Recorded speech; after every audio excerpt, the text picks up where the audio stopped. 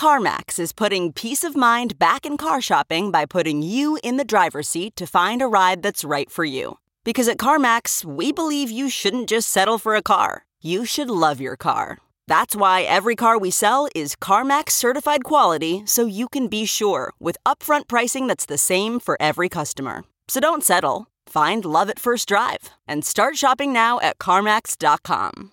CarMax, the way car buying should be. Worried about letting someone else pick out the perfect avocado for your perfect impress them on the third date guacamole?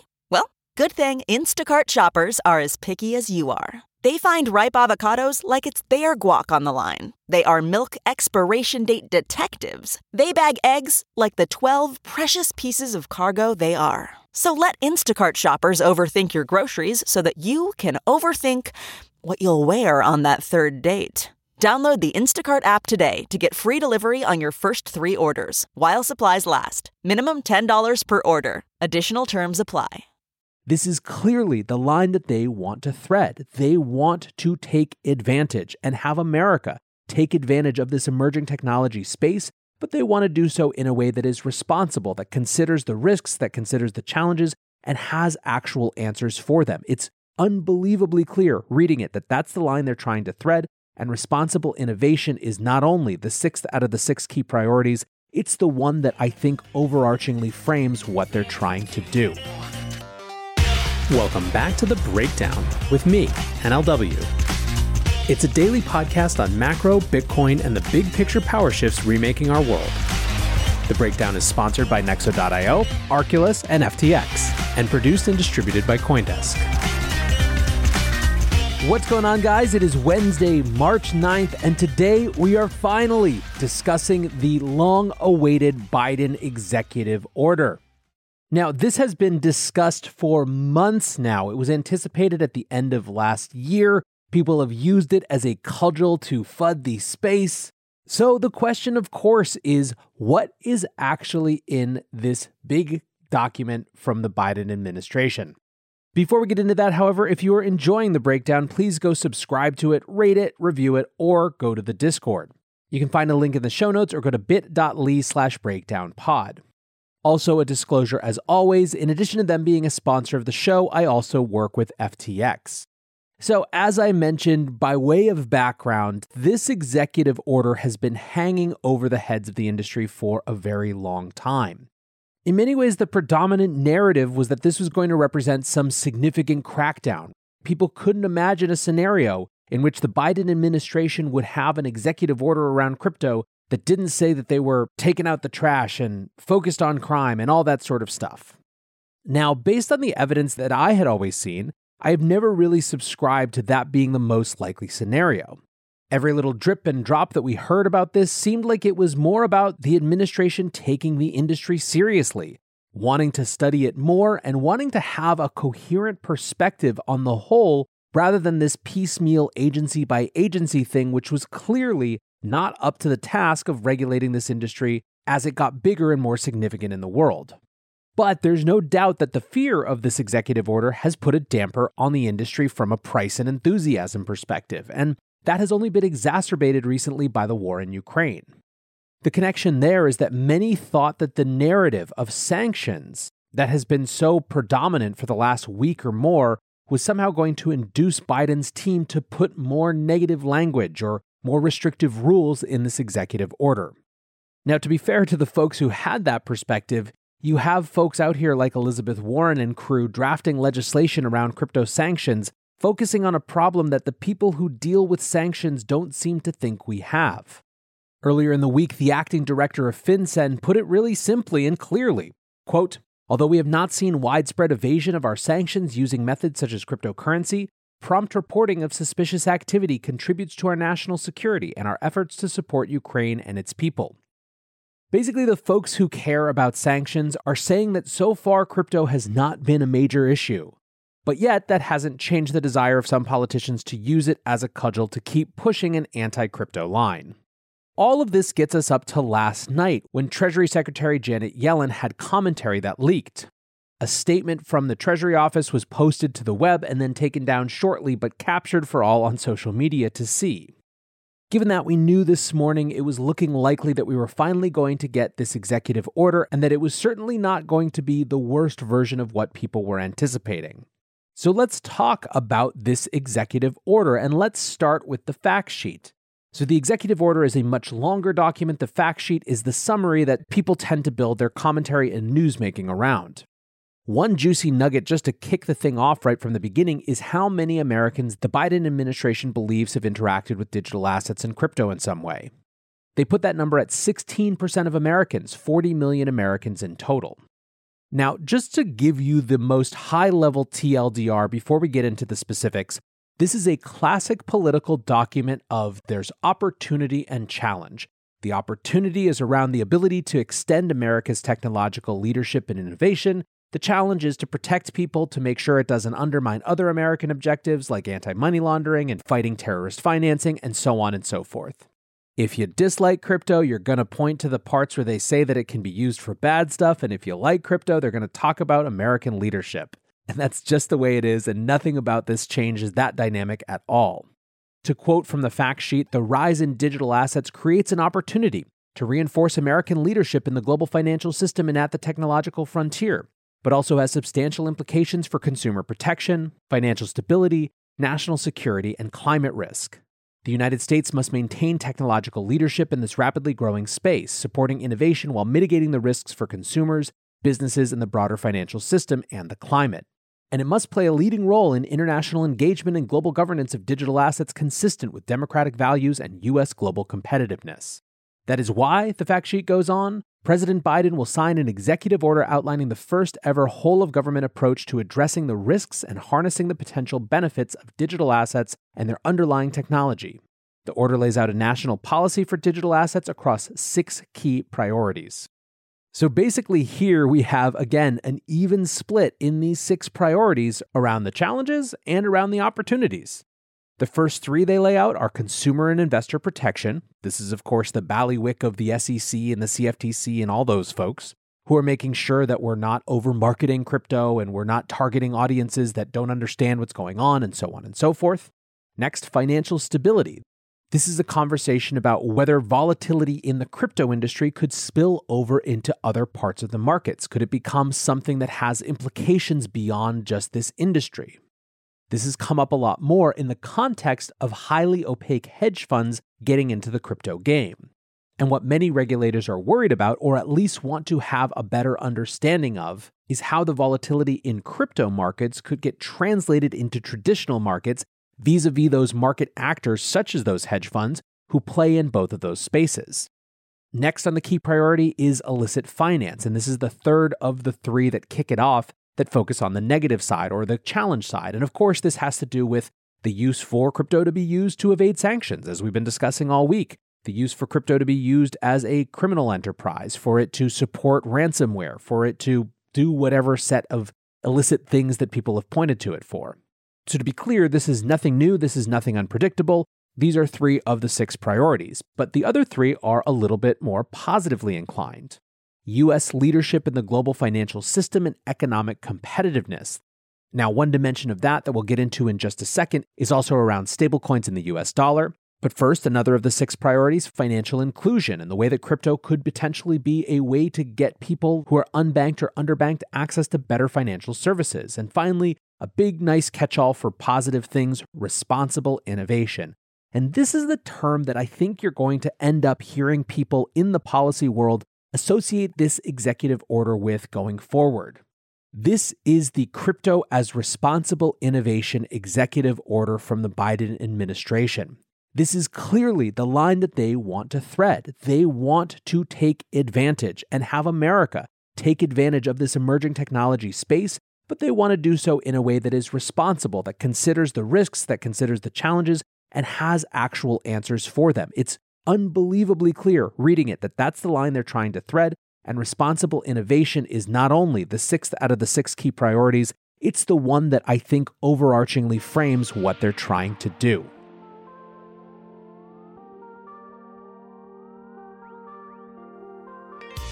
Nexo is the go-to platform for all things crypto. Invest in the hottest coins out there and start earning risk-free interest of up to 20% APR, paid out daily. Need cash ASAP but don't want to sell? Use your crypto as collateral and receive a credit line at premium rates. Open your Nexo account by March 31st and receive up to a $100 welcome bonus. Get started today at nexo.io. That's nexo.io. Meet Arculus, the next generation cold storage wallet.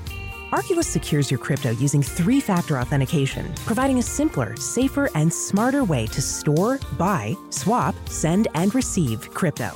Arculus is offline cold storage. Your private keys are encrypted on the Arculus keycard and are never online. Stay safe from hackers with no cords, no charging, no Bluetooth. Just crypto security made simple.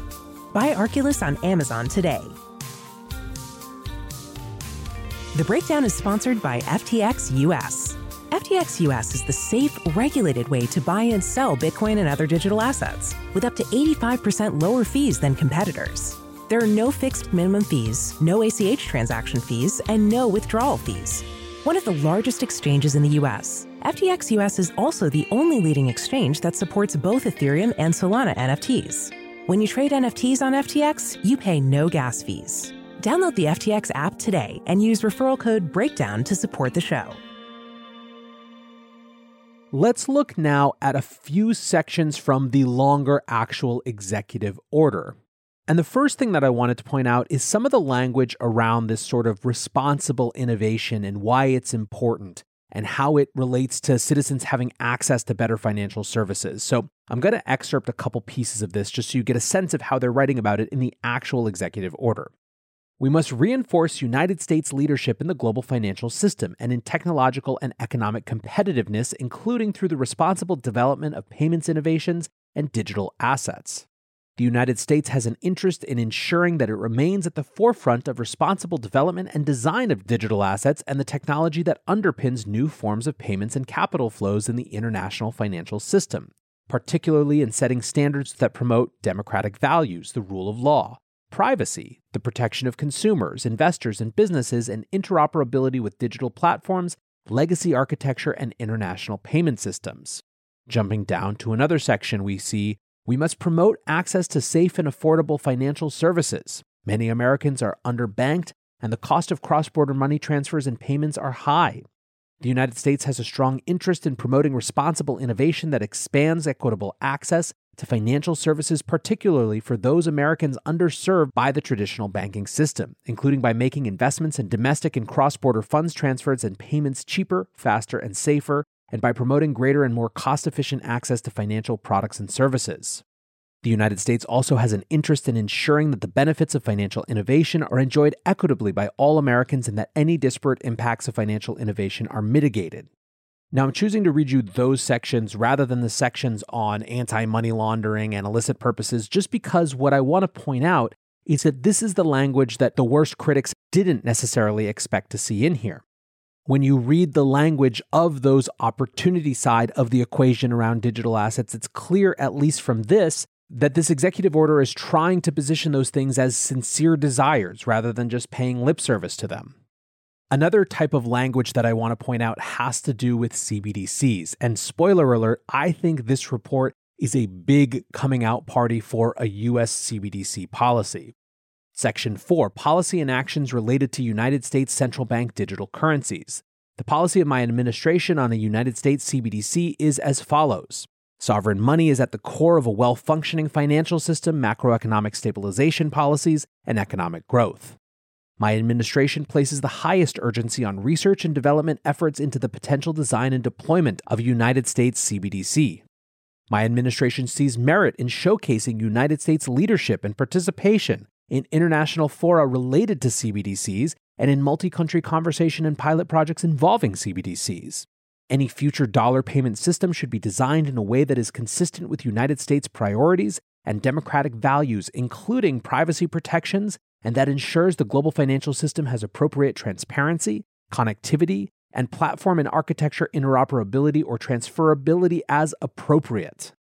This is definitely a step beyond the language that you've seen from, for example, Jay Powell and the Federal Reserve, who have refused to be committed to the idea that the United States is, just by virtue of the fact that they're researching it, going to for sure issue a digital fiat.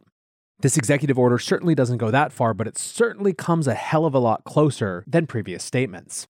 Now, what is the real meat of this executive order? Well, it's all about studies, research, and reports that involve multiple departments so there is some common consensus. You see this as a part of every single section. Within 180 days of this order, some combination of the Treasury Secretary, the Secretary of State, the Attorney General, the Secretary of Commerce, the Secretary of Homeland Security, the Director of the Office of Budget and Management, the Director of National Intelligence, other agency heads, the SEC, the CFTC, you name it, coming together to form opinions on some reports. In some cases, as it relates to cryptocurrency mining and its energy footprint, the reporting process has two parts, a 180-day first draft report and then a one-year report following up on areas that are deemed to need further study or consideration. And this, I think, is one of the really big parts of this. This has been telegraphed. Every time we've gotten any leaked information about this, what those leaks have suggested is that this report's job was basically to align different parts of the administration to come together to do this sort of research and reporting. And that's what we saw here. And it's important to note what that's not. This is not a bunch of new rules. This is a bunch of new processes that have been started by which different parts of the government may make better informed rules later on. Jake Chervinsky says anyone worried that President Biden's executive order would spell doom and gloom for crypto can fully relax now. The main concern was that the EO might force rushed rulemaking or impose new and bad restrictions, but there's nothing like that here. It's about as good as we could ask.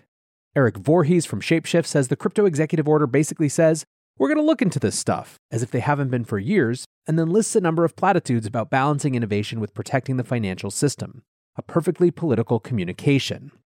Jerry Brito, the executive director of Coin Center, says, okay, I read it. Here's my quick take on the executive order. Over the past couple of weeks, we've seen a variety of politicians, media, and consultants who are often former officials from 2 or 3 administrations ago drive a narrative that crypto is not just useless but dangerous and should be restricted. On the background of this narrative fog, you could find statements from the professionals at Treasury and the White House on the front lines of crypto issues consistently saying that while it presents certain risks, they can be mitigated and the tech holds great promise. Well, the EO is just further affirmation that when serious officials take a sober look at crypto, the reaction is not to light their hair on fire, but instead to recognize it as an innovation that the US will want to foster and lead while mitigating obvious risks. The message I take from this EO is that the federal government sees cryptocurrency as a legitimate, serious, and important part of the economy and society, and I think it's a good signal to serious people who have been holding back from getting involved.